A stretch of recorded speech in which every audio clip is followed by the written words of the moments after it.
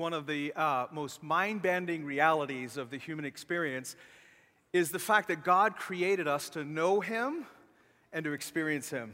How many would agree? God is not distant. God is not far off. He created you and I to actually know Him and experience Him. And how many would say, man, this summer has been just such a wonderfully refreshing time to just experience God together as a church family, amen? Come on, it's just been awesome to just kind of do that. And I had the privilege of praying with a pastor from Belarus who was at our first service, and just to watch the Holy Spirit while I was worshiping during second services with a family here, kneeling and praying and crying together. How many of you know God is real? And He wants you to know Him, and He wants you to experience Him, amen? In fact, a couple of weeks ago, there was a guy by the name of Alex. Alex is in his mid to late 30s. He had recently moved from New York, looking for a fresh start for him and his family. And his family, he's married with 6 kids. He's a brave man. Alex had left his wife and 6 kids in New York, and he's kind of gone ahead and moved to the Pacific Northwest because he's looking for a fresh start. He's looking for a new job. He's looking for new opportunities. And the idea was that he would come, find a job, and then he would bring his wife and their 6 kids over, and they were going to have a fresh start. And a couple of weeks ago, he was sitting in a park over in Washington, actually, and there was a few folks from our church that were walking through the park, and kind of a small group. They just kind of gathered to pray, and they were just saying, Holy Spirit, what do you want to do today? Is there something you want us to do? Is there someone you want us to talk to? A nudge that you would just want us to respond to? And they're walking through the park, and Alex is sitting on a park bench, and they feel the nudge of the Holy Spirit to go talk to Alex. And so they go over and they sit down on the park bench, and hearts filled with compassion, they just begin to listen as Alex tells his story. Alex has struggled with alcoholism, and he's had a tough time, but he's looking for a fresh start. And he had moved over here because there was a friend that said, look, I'll take care of you. You can hang with me for a bit until you get a job, until you get settled. But unfortunately, after a week or two of that, the friend kind of kicked him out of the house. And so for 2 days, Alex had been sleeping in the park, his dignity shattered, and he's embarrassed because, man, I thought I was going to get a fresh start, and here I am for the first time ever, homeless, sleeping in a park. They listen, and they just begin to share. This just group of believers from this church family just said, hey, we got some good news for you. And they begin to share the gospel with Alex. They begin to take care of some of his needs. They actually paid for him to stay in a hotel. And so they begin to just share the gospel with him. This good news that Jesus came that He might know you. He knows you, but that you might know Him and that you might experience Him. And so they just begin to share the gospel of Jesus Christ with this man, Alex. And Alex gives his life to Jesus right there in the park. But here's what's so amazing. That's one of the greatest gifts that mankind could ever be given, that there's the opportunity and the possibility that you could know and experience God. But while they're praying for Alex and he's receiving Jesus Christ as his Lord and Savior, there's a 13-year-old boy who's a part of this group that just was walking through the park. How many of you know it wasn't just coincidence? Just kind of caught Alex's eye. Alex caught their eye. They share the gospel. And while they're praying for him to receive Jesus Christ, this 13-year-old boy hears the Holy Spirit simply say these words to him. Alex has a painful right thumb. I want you to pray for him, and I'm going to heal him. And so they finish praying with Alex, and Alex has now given his life to Christ, and this 13-year-old boy has the courage to step up and step out and say, hey, there's a God that I know, and there's a God that I've experienced, and He just told me that you have a really painful right thumb. There's an injury. Something has happened to it. And Alex, to his amazement, is like, how do you know that? How do you know that I have a sore right thumb, a painful right thumb, an injured right thumb? How do you know that? How could you ever know that? And this 13-year-old boy simply says, well, God told me, and He simply wants me to pray for you right now. You know what happened. He prays for him. Guess what happens? This injured right thumb instantly healed. Alex gets taken care of because This is what we know. It's one of the most mind-bending realities of the human experience, that you can know God and you can experience God. You can know him and experience him. And that's what we've been doing this summer. We've been taking a look, a set of talks that we've just been doing around the Holy Spirit because we understand that the Holy Spirit is a person, right? He's part of the Godhead. He's part of the Trinity. He's co-equal and co-eternal with God. And so we realize that the Holy Spirit is somebody that you can know and somebody that you can experience. A few weeks ago, we talked about the Word of God and how the Word of God and the Spirit of God work together, because we recognize that the Word of God is the self-revelation of God. God reveals who he is, his character, his nature, his will, his purpose for you and for all mankind. He reveals it through his Word. And so we recognize this morning that as a church, man, we are all in on the Word of God, aren't we? We are all in on the supremacy and the sufficiency of Scripture.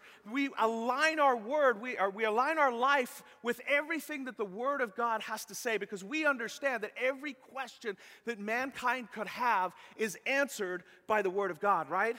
And so we're all in on the Word of God, but we're also all in on the Holy Spirit, because as we discovered last week, the Holy Spirit, the outpouring of the Holy Spirit is the evidence, right? Or that's the fulfillment of the Father's promise.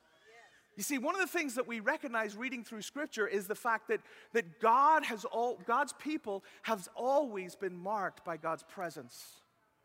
The people of God are always marked by the presence of God. And you recognize it in the book of Genesis, right? Adam and Eve, they were created by God, and God comes and he walks with them. In fact, God created Adam and Eve and all of humanity to be fully and wholly dependent upon him. Do you know that everything that you could ever need is found in Christ? And yet so often as human beings, we try to find it in other places. But you see, the presence of God is always what has marked the people of God. We see it in the book of Genesis with Adam and Eve. We see it in the book of Genesis. Even after Adam and Eve sinned, God said, I'm going to have a people amongst all of humanity where they could see my presence and they could know me. And he called a pagan man named Abraham. And Abraham walked with God, and God promised Abraham that he would make a great nation out of him, even though he and his wife Sarah couldn't have any kids. And he spoke to Abraham and he says, I'm going to make you a promise. I'm going to make a covenant with you that I'm going to be your God and you're going to be my people, and there's going to be a great nation that comes out of you. And one day Abraham is pondering this thought, this idea of this promise that God made him about being a nation, that he would walk with him and the nation would walk with him and all peoples would be blessed in him. And he was wondering, is that promise ever going to come? And in Genesis 15:1, as he's pondering this thought, God speaks to Abraham and he says this. He says, I am your shield and great reward. What God was trying to communicate to Abraham is it's not really about the promise. It's not really about the fulfillment of that promise. I can do all of that stuff. What I'm giving you today is myself. You see, the presence of God has always marked the people of God. When you come to Exodus chapter 33, and maybe you're familiar with Moses. Moses was this man that God raised up and said, you're going to lead my people, the very same people that had been born and birthed, that nation out of Abraham. You're going to lead them out of captivity because they were held captive in Egypt. You're going to set them free. And God is speaking through Moses. And so Moses gets raised up and he's going to lead the people of God out of slavery or out of Egypt and deliver them so that they might walk with God and have a nation that they can call their own. And there's this little story that's found in Exodus chapter 33 because God is kind of done with these children of Israel because they just kind of are stubborn and they just won't obey him and they won't follow him, even though all that he wants to do for them is to set them free and to be good toward them. And so here's the children of Israel disobeying God, and God says, I'm done. I'm done leading you. I'm done with my presence going with you. And he says, you know what? I'm going to send an angel, and the angel can lead the children of Israel through the wilderness. And in Exodus 33, if you know the story, Moses is before God and he's begging him and beseeching him and say, God, don't send an angel unless your presence goes with us. We won't go. You see, Moses understood what we need to understand, that it's the presence of God that marks the people of God. And so as a believer in Jesus Christ, as a community of faith, we are all in on the Word of God because it's the authority upon which we build our life. But we are also all in with the Spirit of God because it's the outpouring, it's the fulfillment of the promise. It's God moving in and amongst His people. It's what sets us apart. And so this morning, as we go into week 6 of these set of talks that we're doing through this summer, the question or the thought that I want us to explore this morning is this. If the presence of God is what marks the people of God, then it's reasonable to assume that there will be evidence, activity, manifestations of the Spirit of God amongst His people.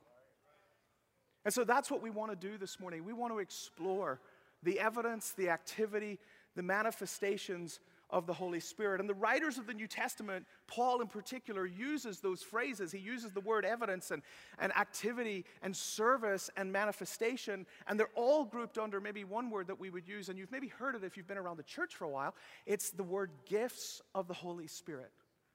That's what we want to explore this morning. That's what we want to try to see. What does the Bible have to teach us? What does the Bible have to say to us about the gifts of the Holy Spirit? Now, when we start talking about the gifts of the Holy Spirit, oftentimes there's different groups because we all come from different backgrounds, and there's a couple of different maybe groups in the room this morning, and we realize that some people use, oh, you're going to talk about gifts of the Holy Spirit this morning. Ooh, wow, I'm getting a little anxious right now, because are you going to lead us down the path of theological liberalism? You're going to start baptizing cats, right? It's going to get all chaotic in here, And then I recognize that there's another group of people in the room this morning that, man, you're just saying, hey, man, I'm super excited because you have a bent towards charismania. You know what I'm talking about? And man, you just are believing God for tongues of fire to just come down on everybody this morning. In fact, we're all going to start levitating, right? And the Holy Spirit's just going to, right? And so I recognize that there's different groups, and I'm being a little bit extreme this morning, but I'm happy to say this morning that you're probably really both wrong. And we want to look at the scriptures this morning and better understand what are the gifts of the Holy Spirit. Now remember, we are all in on the supremacy and the sufficiency of the Word of God. All in.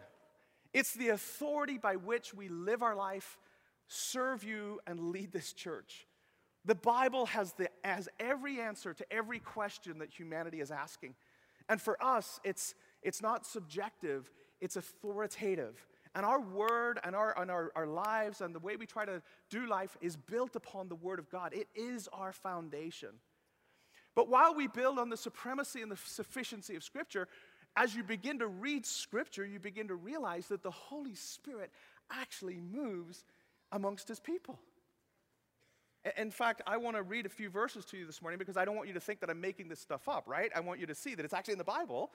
And so here's a few verses that are evidence to the fact that the Spirit of God moves, not just in the first century, but He continues to move amongst His people. And it's in Romans chapter 12, verse 5 and 6, it says, "So we, though many, are one body in Christ." Do you hear that? Though we're many, we're one body, right? We're in Christ and individually members of one another. Now that's a radical thought for Western 21st century life, isn't it? Do you realize that as a believer in Christ, you are members one of another?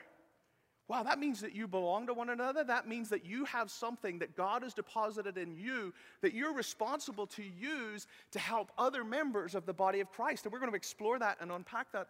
And then it goes on and he says this, having gifts that differ according to the grace given to us, let us use them.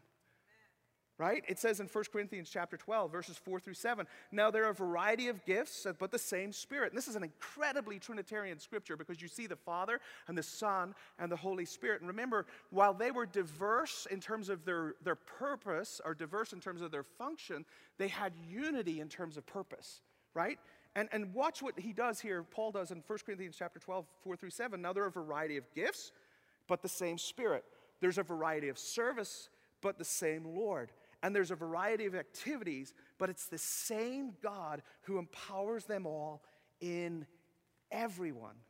Verse 7, he says, for each is given the manifestation of the Spirit for the common good. Do you see that? To each. He used the word everyone in verse 6. not some. If you're a believer in Jesus Christ, you have a gift. There's a manifestation of the Spirit. And manifestation, that Greek word that's simply used there, simply means it's visibly evident. It doesn't matter whether you're 13 years old or you're just 2 weeks new in Jesus Christ. There's a manifestation of the Spirit according to the Word of God. And then he goes on in chapter 14. This is 1 Corinthians chapter 14. Paul goes on and he says, pursue love, that's the motivation, but earnestly desire the spiritual gifts. And so what we understand from Scripture is that God, the presence of God, is what has always marked the people of God. And if that's true, then there's evidence. Manifestation, the activity of the Spirit, gifts operating in you and through you amongst the body. You see, the church was always supposed to be a supernatural community. In fact, it always has been a supernatural community. In fact, it's weirder when it's not. The church has always been a supernatural community. It's weirder when it's not. It's always meant to be. And I want to prove it to you just from Scripture and history and some personal experience, because one of the things that you see when you read through the New Testament, and Paul and Peter and James and all these guys that wrote letters to churches that became of the canon of the New Testament, all of these letters that were written, never do you see Paul and those authors trying to introduce the church to miracles, to healings, to the manifestations of the Spirit. They just assume that it's happening. You're a church? Oh, great. Spiritual gifts are happening. You're a gas station? Oh, you got gas pumps. You pump gas. You see what I'm saying? Right? And so my point is simply this, that the writers of the New Testament assumed there's just spiritual activity going on in the churches. Let me prove it to you once again. I don't want you to think I'm making this stuff up. Let's go back to Scripture. What does Scripture have to say? Romans 12, verse 6. I think we already read this verse, but it says, having gifts that differ according to the grace given to us, let us use them. If prophecy in proportion to our faith, and then he goes on and he says, if in leadership and speaking, whatever it is. In other words, he's not saying, hey, I'm introducing this idea of spiritual gifts. He's simply saying, hey, if you got these things are going on amongst you, let's use them in proportion to the faith that God's given you. 1 Corinthians, we're going to spend most of our time in 1 Corinthians chapter 12, so skip that. Ephesians 5, verse 18, and it says this, and do not get drunk with wine, for that is debauchery, but filled. And that Greek word for filled right there literally means to be drenched. It's like standing under a waterfall and just allowing the presence of Jesus to just wash over you, be filled or drenched with the Spirit. Galatians 3, verse 5, it says this, does he who supplies the Spirit to you and works miracles among you do so of the law or by the hearing of faith? Now, what I want you to see right here is that Paul doesn't feel the need to address why there's miracles or what miracles are. He's simply saying, does God do miracles amongst you? Plural, by the way, miracles. Does God do these things amongst you? Well, is that because you're good or is that because God's good? This is what Paul is simply saying.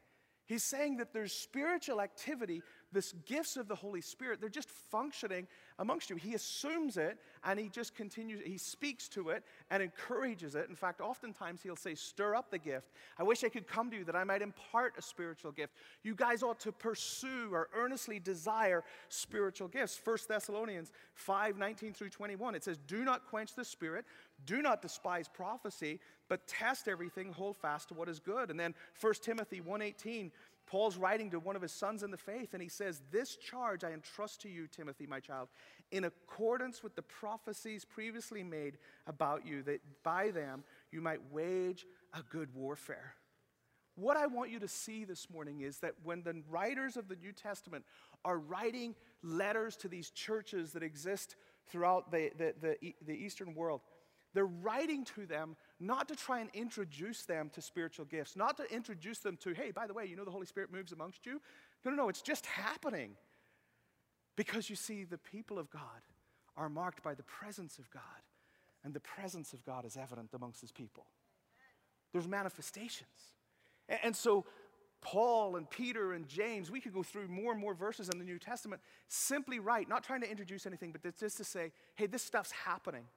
And oftentimes when you see them writing about gifts, they're bringing some instruction, they're bringing some correction, they're helping them better understand how those gifts ought to function. But there's no question that throughout the New Testament, this is what's happening, that there's evidence, manifestations, activities of the Holy Spirit amongst the people of God. Now, there's a stream of theology, and theology, by the way, shouldn't be a word that scares anybody, right? Theology just means the study of God. And so when you read and you study God, there's actually a stream of theology called cessationism that believes that, well, that's good, that happened then, but the gifts of the Holy Spirit are not something that continue on today. And the problem with that position is the evidence. I'm just saying. And the reality is that we don't have the time, but I could go through Augustine and Origen the Great and Justin the Martyr, and some of you are like, what about Basil the Great? Yes, Basil the Great, And these are all historians and theologians that lived from AD 100 to AD 500, and there's exhaustive writings from these people about how the gifts and the activity of the Holy Spirit continued through the church. We could come into modern day and modern time. In fact, our own church is evidence just to see that the gifts of the Holy Spirit still function and operate. And so we see from history that the church has always been a supernatural community. We see it from Scripture, we see it from history, and I know that many of you in the room this morning would see it from personal experience. I know in my own life I have. I was born with a heart condition that meant that every year I had to go to the doctor. I'm 45 now, so I'm not that old, but medicine in Ireland back then wasn't that great. And so I had to go for annual checkups with this heart condition. And I was in a setting just like this. I was about 10, 11 years old, in a setting just like this. And I was just worshiping Jeremy, somebody like Jeremy, probably not as good looking as Jeremy, right? He's a good looking guy, right? But anyway, they were leading worship, and in the middle of worship, they simply said this. They simply said, hey, there's somebody here that has a heart condition, and God wants to touch you right now. And the moment they said it, I felt this heat just through my body. Well, it just so happened that I had to, it was a week or 2 weeks later that I was going back to the hospital for my annual checkup. And how many of you know that was a pretty fun meeting with the doctor?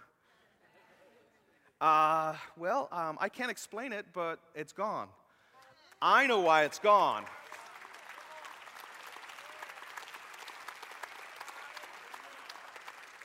Because the presence of God marks the people of God. And if that's true, there's evidence. I was about 11 years old. Man, 10, 11 was a bad time for me. Well, maybe a good time. I got the healing thing. But when I was 11 years old, I was at a castle. My parents were at a Christian retreat, and we were up on kind of the third floor. The parents were in a kind of a meeting, and so the kids are being kids. They're running around. We didn't have cell phones and iPods and all that stuff back then. So we're running around exploring this castle. It's called Castlewellan Castle. And I'm up on the third floor, and if you can imagine, it's got this great hall, and there's this spiral, the big staircase that kind of goes around the inside of the building. And it's about 90 feet where we are on the third floor, onto an oak table, stone floor. Well, kids being kids, I'm pushing up to look over because I was a shorty. And I'm pushing up to look over, and some kid does this to me, and over I go. Now, how many of you know gravity takes you straight down, right? And so I should have gone straight down, hitting the oak table on the stone floor, but somehow, some way, total miracle, there's just no physical way to get to where I landed. I fell 25 feet, and God saved my life. See, because the presence of God marks the people of God, and if that's true, there's evidence. But even in our own family, God moved me from Ireland at the age of 18 to come to Portland Bible College. And then he moved us, I married my wife, we had 3 kids, and we'd served here on staff, and the Lord began to speak, and he moved us to New York. We pastored a church there for 9 years, and God just did amazing and beautiful and wonderful things, and then he moved us from there back to Portland. And can I tell you, every time God has used faithful men and women within the body of Christ to prophesy, to speak things that they could not know of my life and our family's life, and spoke to us that confirmed, hey, this is the step that I've ordered for you. And God has been faithful to lead myself, my wife, and my family through these gifts that are a part of the body. When we moved back here, we didn't have a place to land. We didn't have a place to stay. And, that's pretty agonizing for a dad with 3 teenagers. And God, I know you've led us. Where are we going to go? And a family in this church took us in for 8 weeks. And they said, you can stay with us as long as you want. You know why? Because they had the gift of hospitality. See, spiritual gifts are not just something that is, these sign gifts and the kind of the wow stuff that we like to think of. And those things are gifts. But I also recognize that within the body of Christ, there are those who have the gift of hospitality. And can I tell you that Ben and Kelly Ivan, who took us in, who cared for us, who loved us, it wasn't just that they put a roof over our head and gave us a bed to sleep in and fed us some food.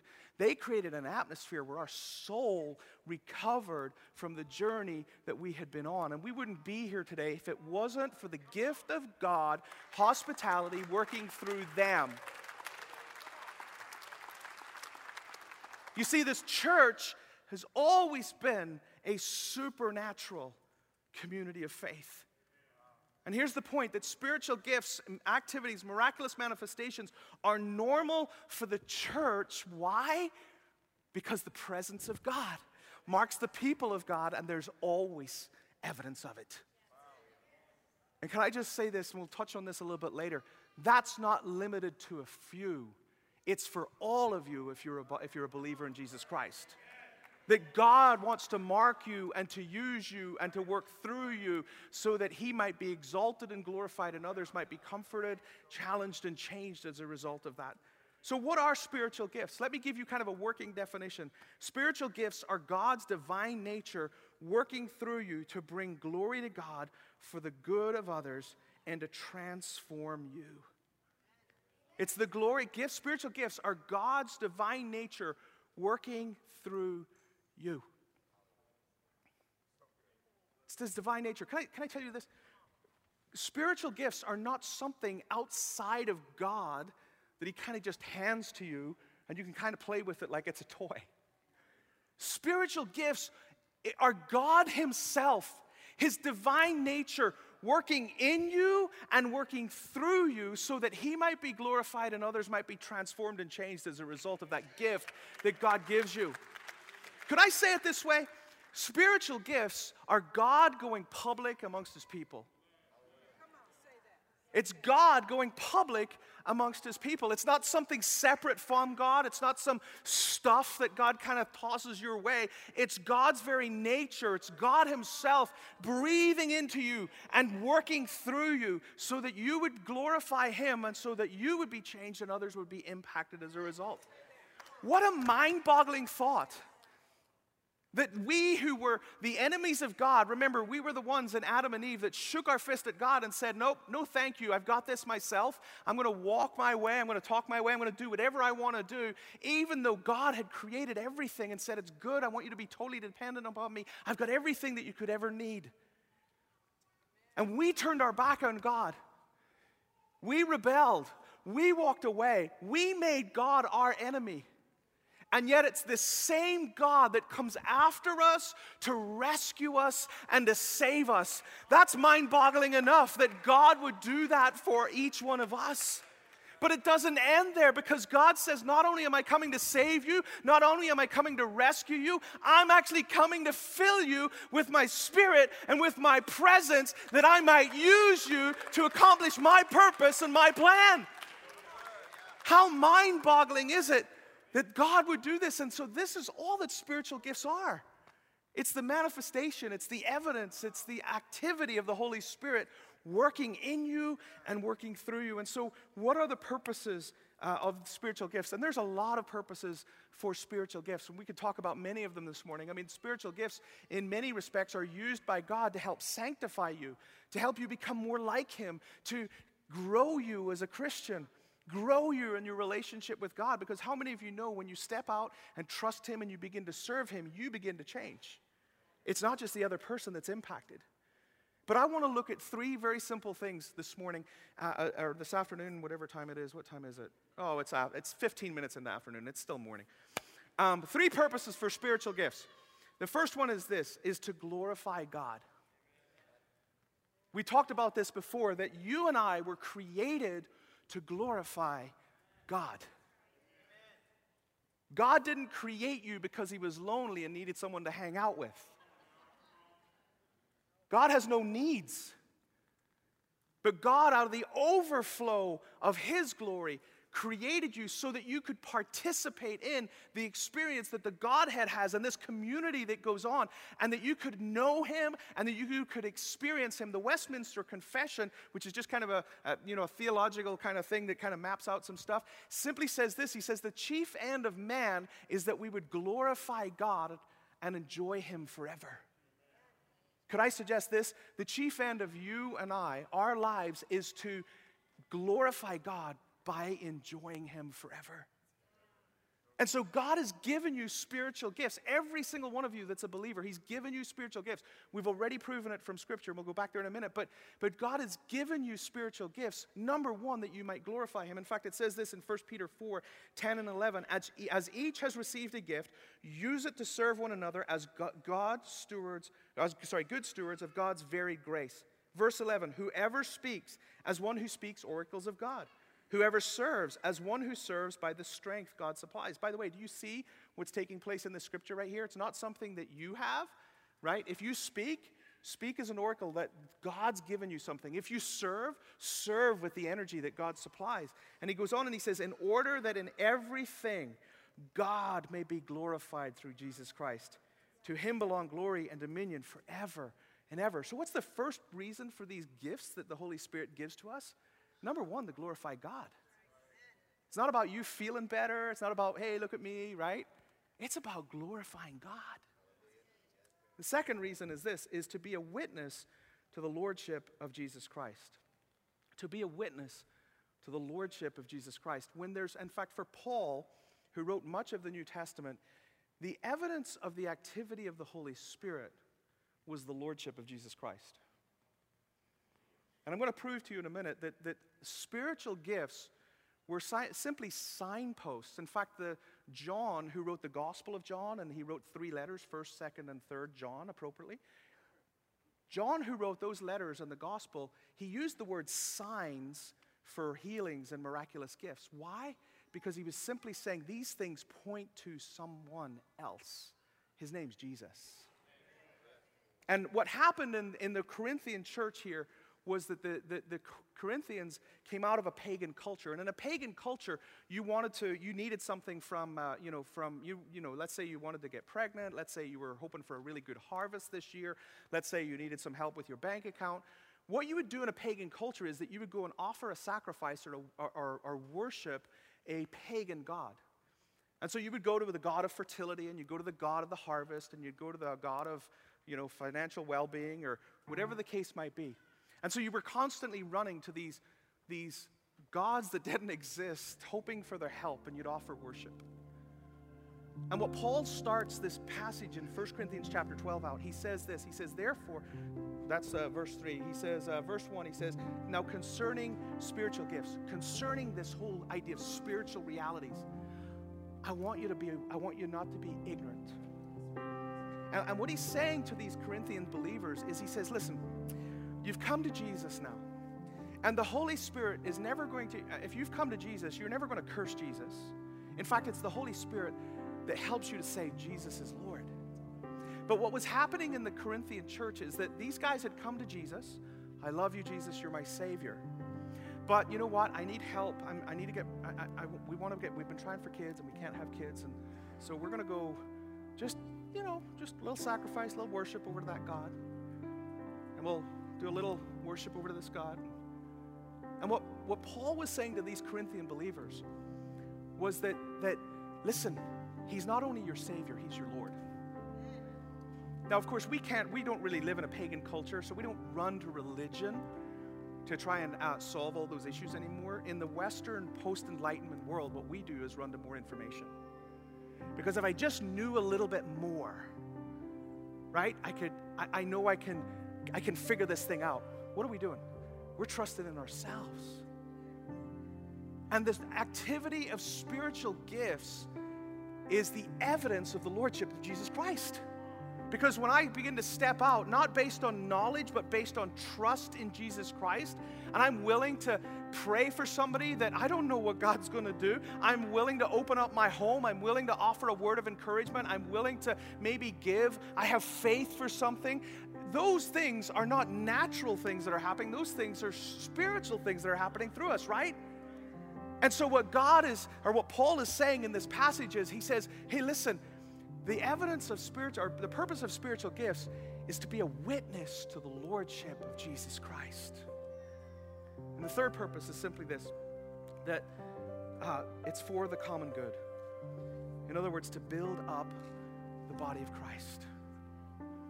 To build up the body of Christ. This is why you hear us talk about Dream Team all the time, and I know sometimes it may sound like, it's Dream Team, and that's just another name for something. And do you know all of that stuff is rooted in a deep, deep conviction in the Word of God that you have been gifted by the Holy Spirit as a believer.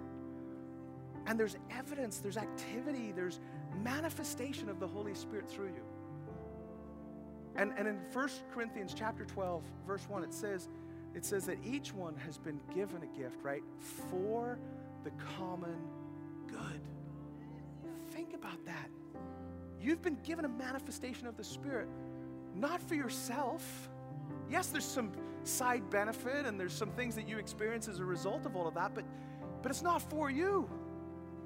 It's to glorify God. It's to evidence the Lordship of Jesus Christ. It's for the common good. Now, as we close this morning, I want to debunk 2 myths. And then we're going to open the altars this morning, and I just believe that the Holy Spirit wants to touch you today. That there will be evidence, manifestation, activity of the Holy Spirit. Why? Because the presence of God marks the people of God. And there's evidence.